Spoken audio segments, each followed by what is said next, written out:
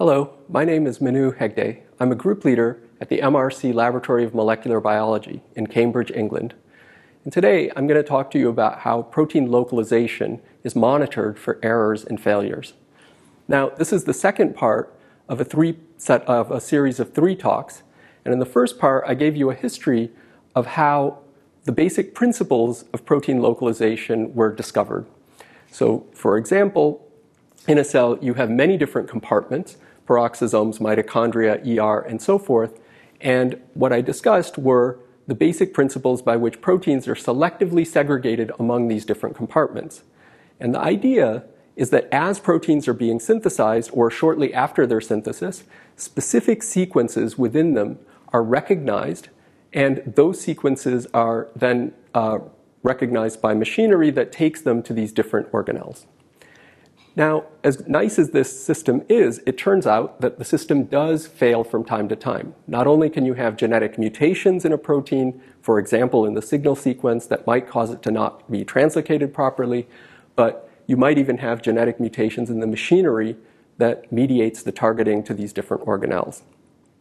So, how then does the cell deal with these failures? And in fact, this wasn't a problem that was really considered through much of the part of the period when the machinery for targeting and translocation were being deciphered. And so what I'm going to tell you about is really my own personal experience with how we came to realize that protein segregation to organelles might in fact be prone to failure at a higher rate than we really appreciate, why we think this is important and what the consequences are, and most importantly, how the cell has evolved mechanisms to deal with errors in protein localization. So the story begins when I was a graduate student at UCSF. And when I was at UCSF, I joined a lab, the lab of Vishu Lingappa, that was interested in how proteins get into the endoplasmic reticulum. Now the ER, and a picture of the ER in a typical tissue culture cell is shown here, is a vast organelle that's distributed throughout the cell. And the types of proteins that go into the ER are proteins that eventually have to reside on the membrane of the cell surface or various intracellular membranes, or get secreted to the outside of the cell. And so what happens is that those proteins are synthesized by cytosolic ribosomes that are selectively taken to the surface of the ER, where the proteins are either imported across the membrane or inserted into the membrane before being trafficked to other parts of the cell.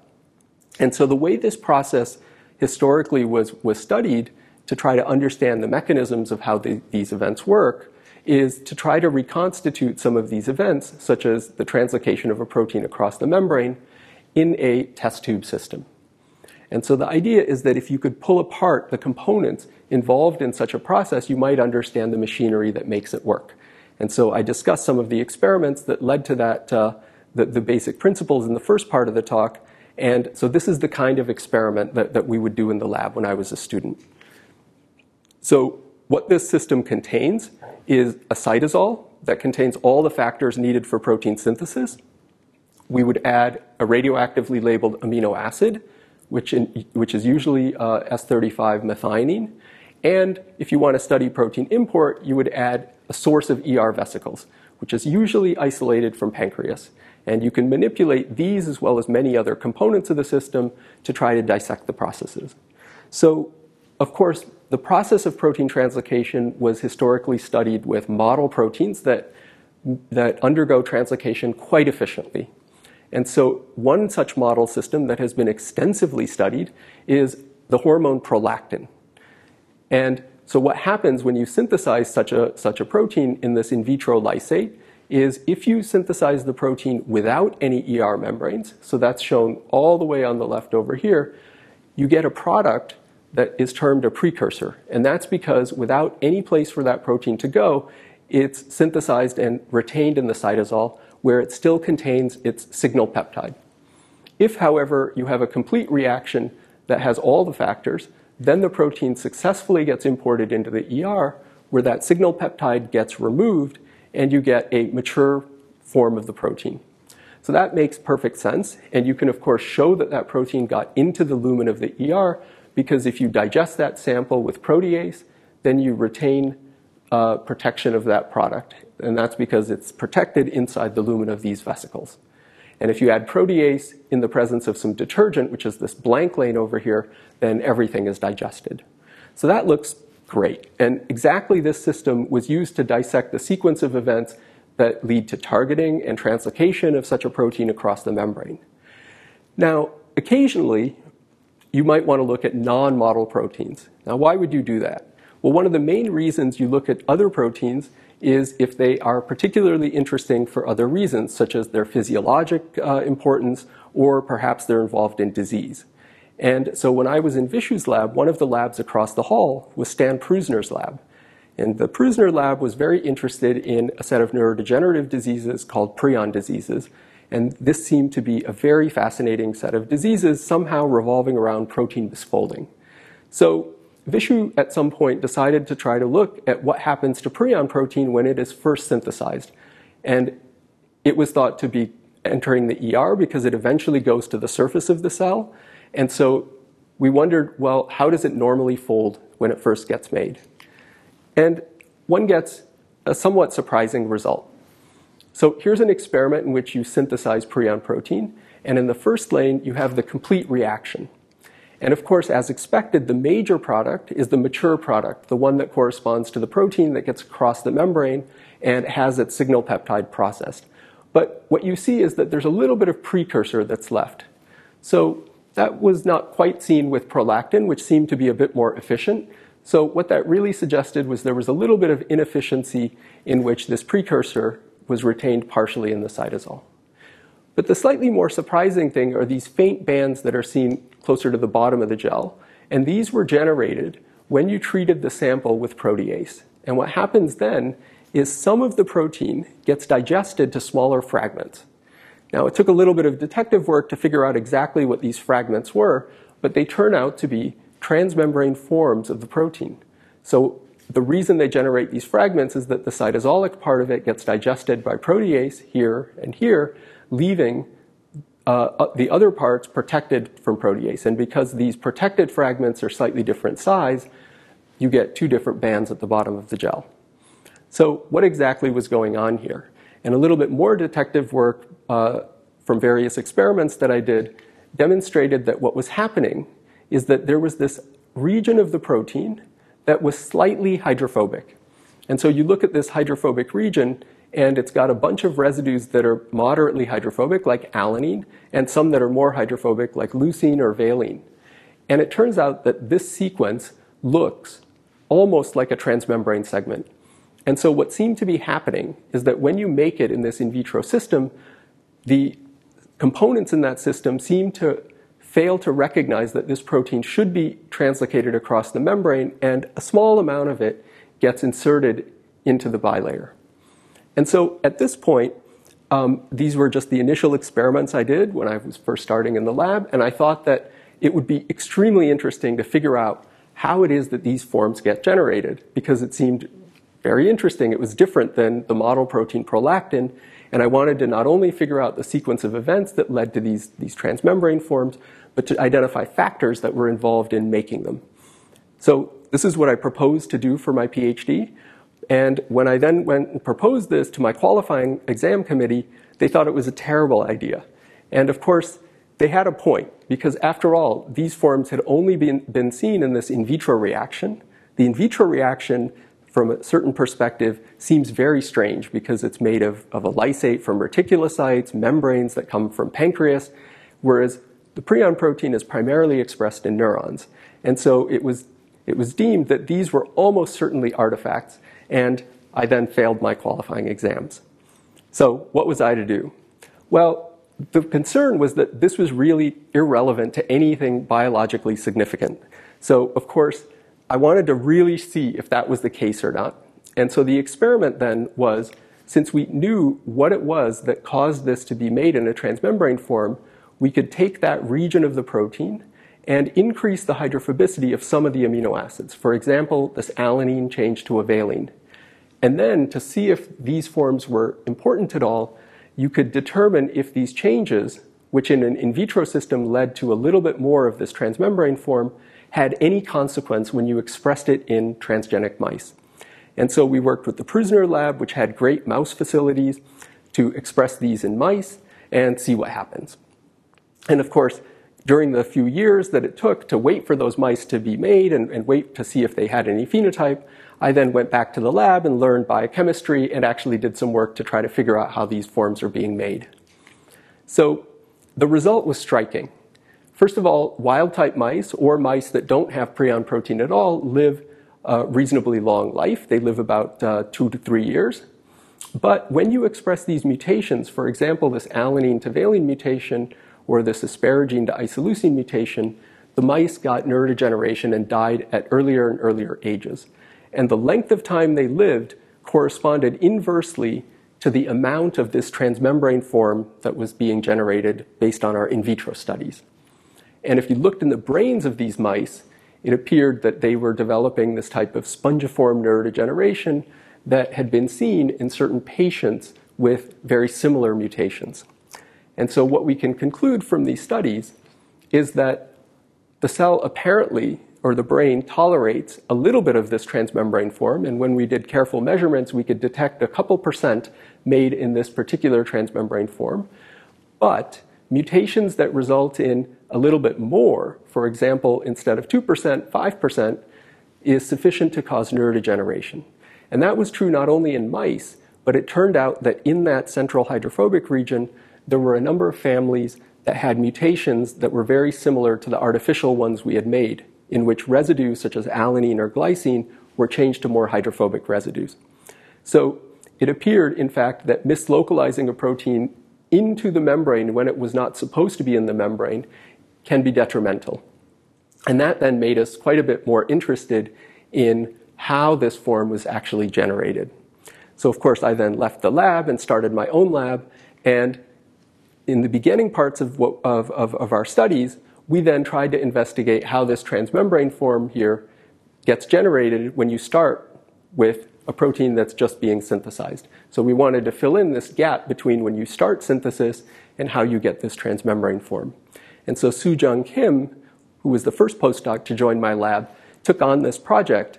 And what Sue found was that after you initially start making your protein, that signal peptide that's on the prion protein gets recognized by the signal recognition particle, SRP. And SRP has a receptor at the surface of the ER called SRP receptor. And then that protein gets transferred to the translocation channel. So to this point, everything looks exactly the same as it does for any model protein. And this is what happens to pretty much all proteins that are supposed to be imported in the lumen.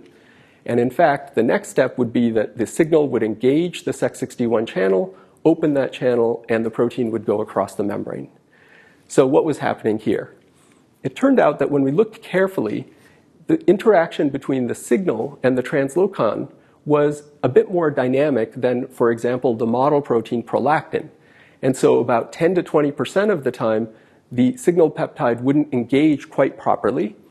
And then, because all of these events here are occurring co-translationally, the protein continues to be synthesized, and this hydrophobic region, which is in red, gets synthesized and starts coming out of the ribosome. And when that happens, now you have a hydrophobic region that looks a little bit like a transmembrane segment right next to the translocation channel, which is designed to recognize transmembrane segments. So a small amount of the time, that transmembrane-like region inserts in the membrane via Sec61. The rest of the time, these failed products are just released into the cytosol, and that cytosolic product is degraded. And so this provided then a sequence of events for how you could generate this transmembrane form. But of course, it was a bit puzzling, because why would you have a protein whose signal peptide was not ideally efficient like the prolactin signal was? And what was even more puzzling is when we looked at the signal peptide of prion protein from different species, for example, bovine or mice, rats, humans, they were always slightly inefficient to about the same degree. And so it was unclear why this should be the case, and we suspected that maybe there were certain conditions in which having this type of a signal was beneficial. And so Sang-Wook Kang in the lab decided to investigate this. And what Sang found, and he was working with Nina Rane, another postdoc in the lab, is that this dynamic interaction is, under normal conditions, resulting in about 80 to 90% of the protein entering the ER and a little bit released to the cytosol. But under acute ER stress conditions, and what ER stress is when the folding capacity of the lumen of the ER is compromised, then the situation was different.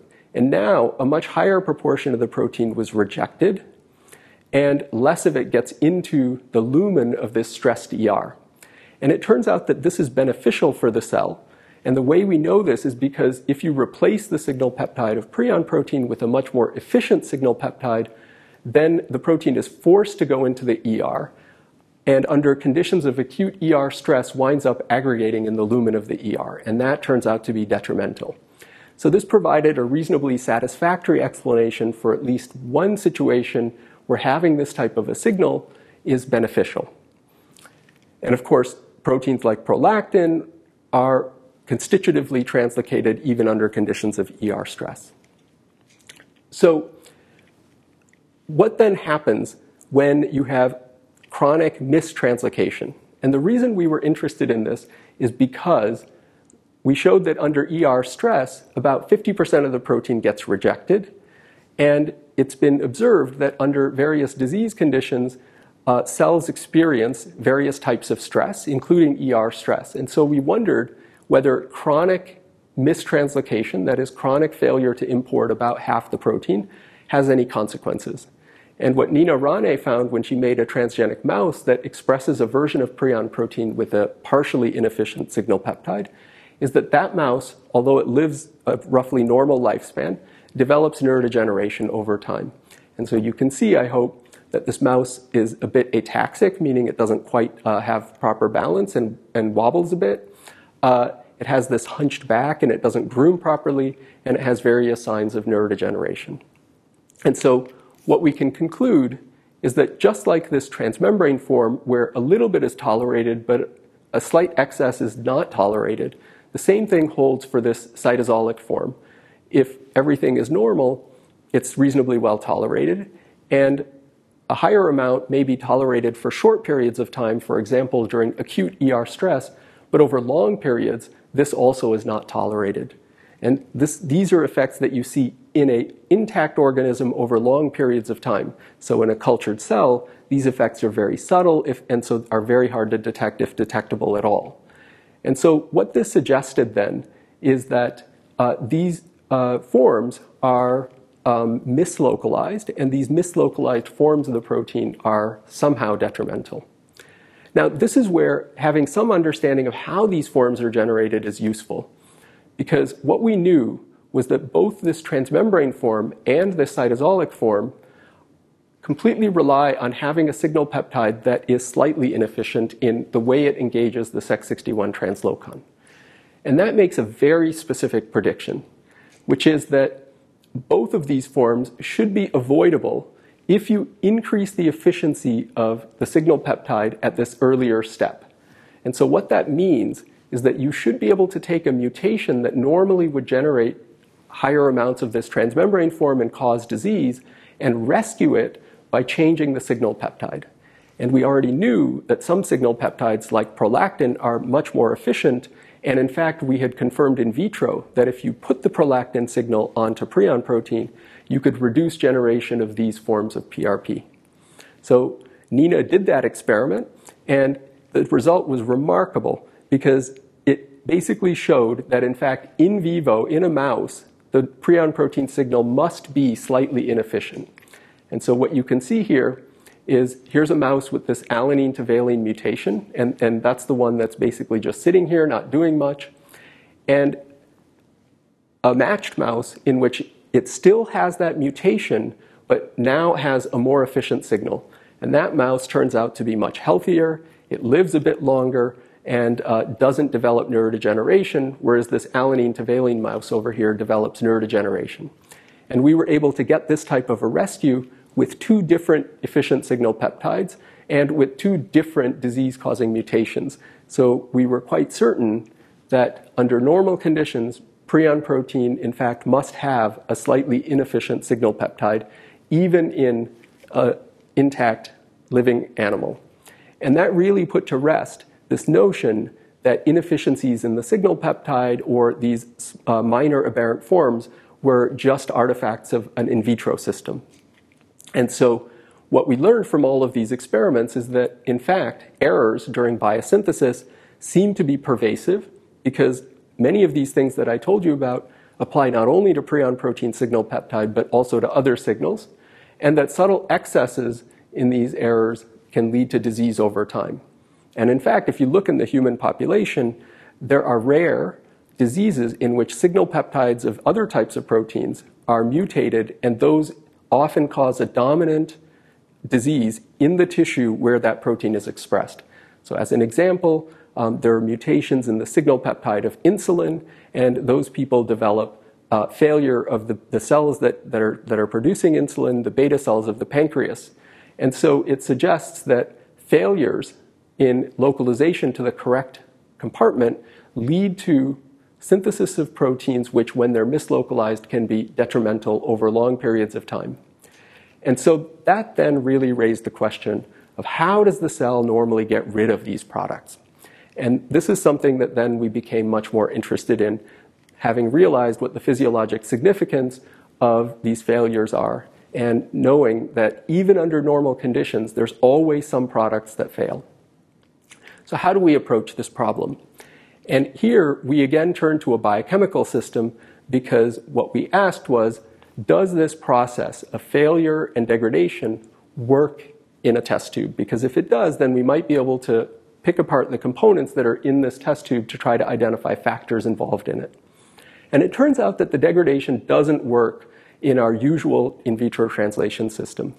But what you see is that if you synthesize in this experiment prion protein without ER vesicles, so that all of it is made in this mislocalized form, you generate this precursor, which is not degraded, but that then does give you these extra bands. In the complete reaction, the protein is imported into the lumen of the ER, where it gets glycosylated and the signal peptide gets removed. So what are these extra bands?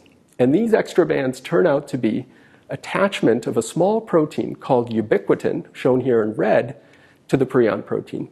And that was significant because even though our protein was not getting degraded, it was getting marked with this ubiquitin, which is a very well-known tag for degradation of proteins in the cytosol. So proteins that are polyubiquitinated in this particular way are targeted to the proteasome, which is a major degradation machinery in the cytosol for degradation. So we reasoned that even though degradation is not occurring, the part that we're really interested in, which is recognition of this as an aberrant product that needs to be marked for degradation, that step was occurring reasonably well in this in vitro system. So we could then ask, what is it that's recognizing these products to mark them with ubiquitin? So how can we do this? And what we imagined is that there should be some recognition factor that identifies this. And one of the features of this that we realized early on that was being recognized is the uncleaved signal peptide. And so we looked for factors that might recognize this product that still contains an uncleaved signal peptide. And there are lots of ways to do this, because we know that our protein here is radioactive. And so we can then, for example, see what the native molecular weight of our protein is. Because we know that the protein itself is a certain molecular weight, but if it behaves as if it's bigger, that suggests it might be associated with some recognition factor.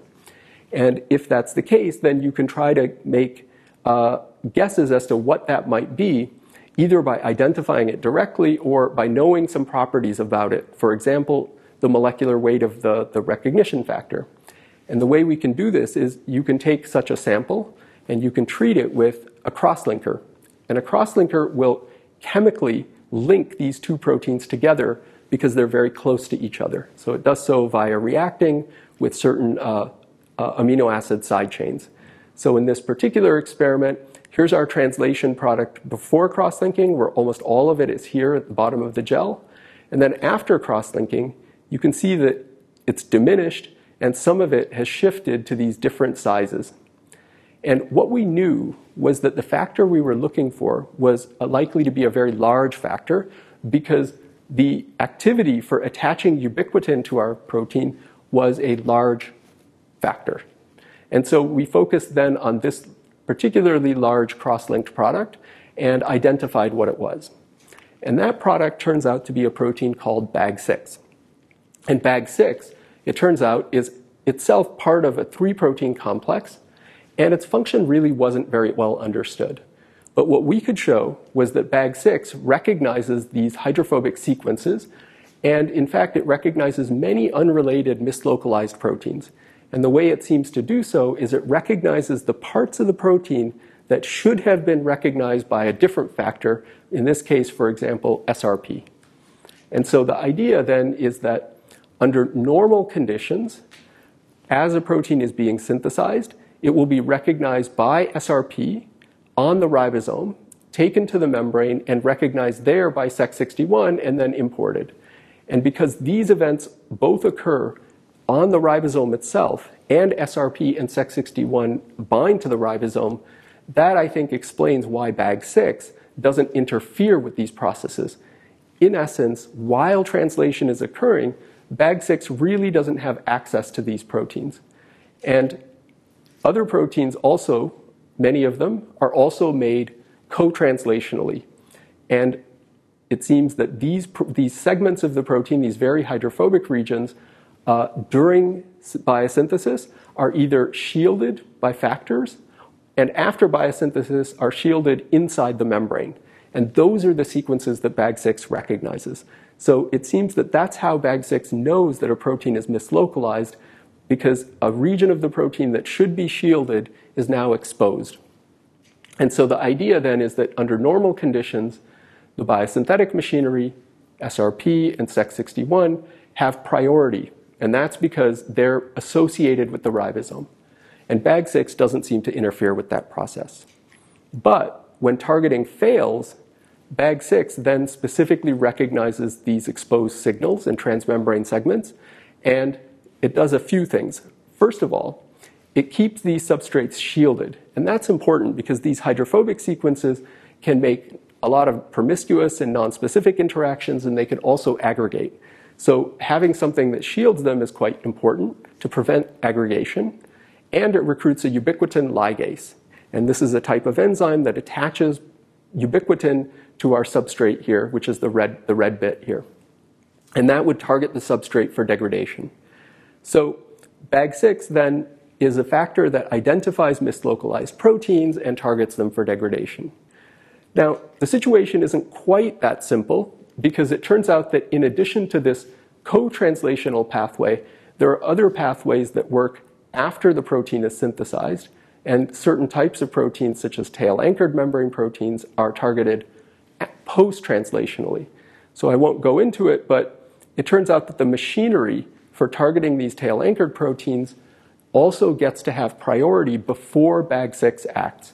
And so in both cases, BAG6 seems to be a factor that waits until you get a chance to target properly to the right place, but is waiting to catch you if you fail, and therefore mark you for degradation.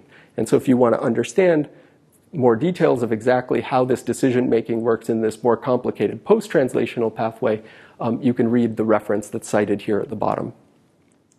So ultimately then, we find that targeting to the ER is prone to occasional failures, and the cell seems to have evolved a mechanism to deal with those failures by having evolved a specific factor that recognizes these mislocalized proteins and targets them for degradation.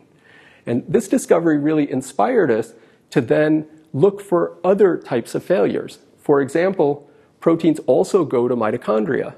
And when we looked, Eisuke Itakura in the lab found a set of factors called ubiquilins that seem to recognize membrane proteins destined for mitochondria and targets them for degradation. And similarly, proteins also have to go to other organelles, for example, the nucleus. So all ribosomal proteins first are synthesized in the cytosol and go to the nucleus, where they're assembled into ribosomes.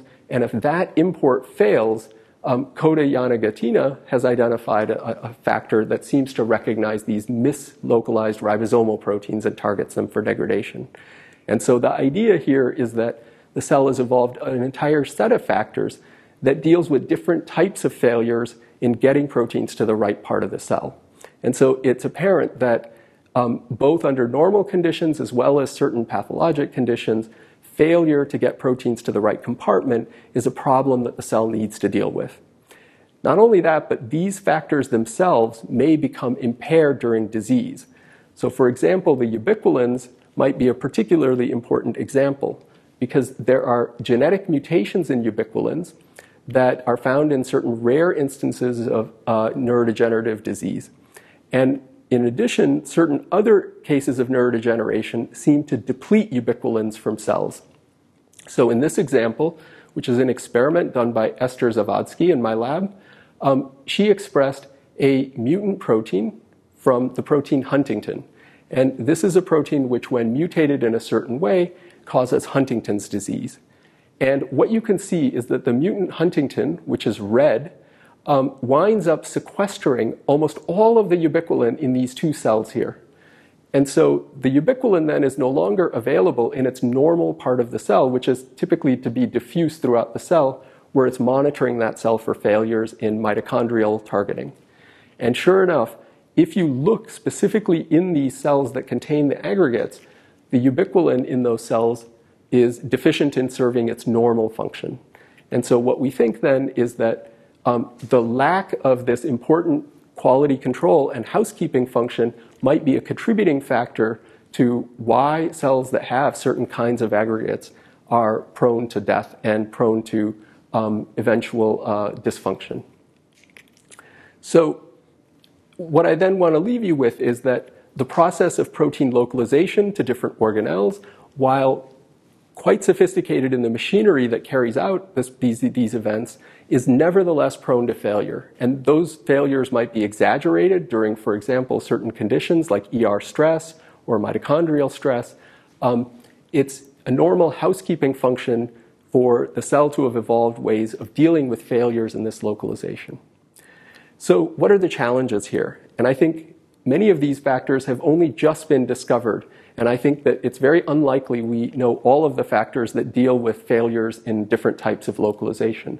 So it's quite important to get a complete parts list of all the factors involved. The second thing is that even though we've roughly matched up proteins that go to the ER with BAG6 or proteins that fail to go to mitochondria with ubiquitins, I think that we have a rather poor overall understanding of which quality control pathways are for which clients. And related to that, I think we have a very poor idea of how recognition actually occurs. And so we have a rough idea with BAG6 that it recognizes hydrophobic regions, but overall, the details of that recognition are unclear. And finally, as I told you at the end, we think that many of these pathways may be impaired in disease, and it's a major goal to try to understand exactly how they're impaired and whether anything can be done to either increase their efficacy or otherwise manipulate the process in order to at least have some impact on these diseases. So let me end by pointing out that I've had the pleasure of working with a really great group of people over the past 17 years or so. Some of them are shown here. And I've tried to name the individuals that have carried out some of the key experiments as I've gone through the talk. The current group in this picture that was taken last summer is shown here. Thank you for listening.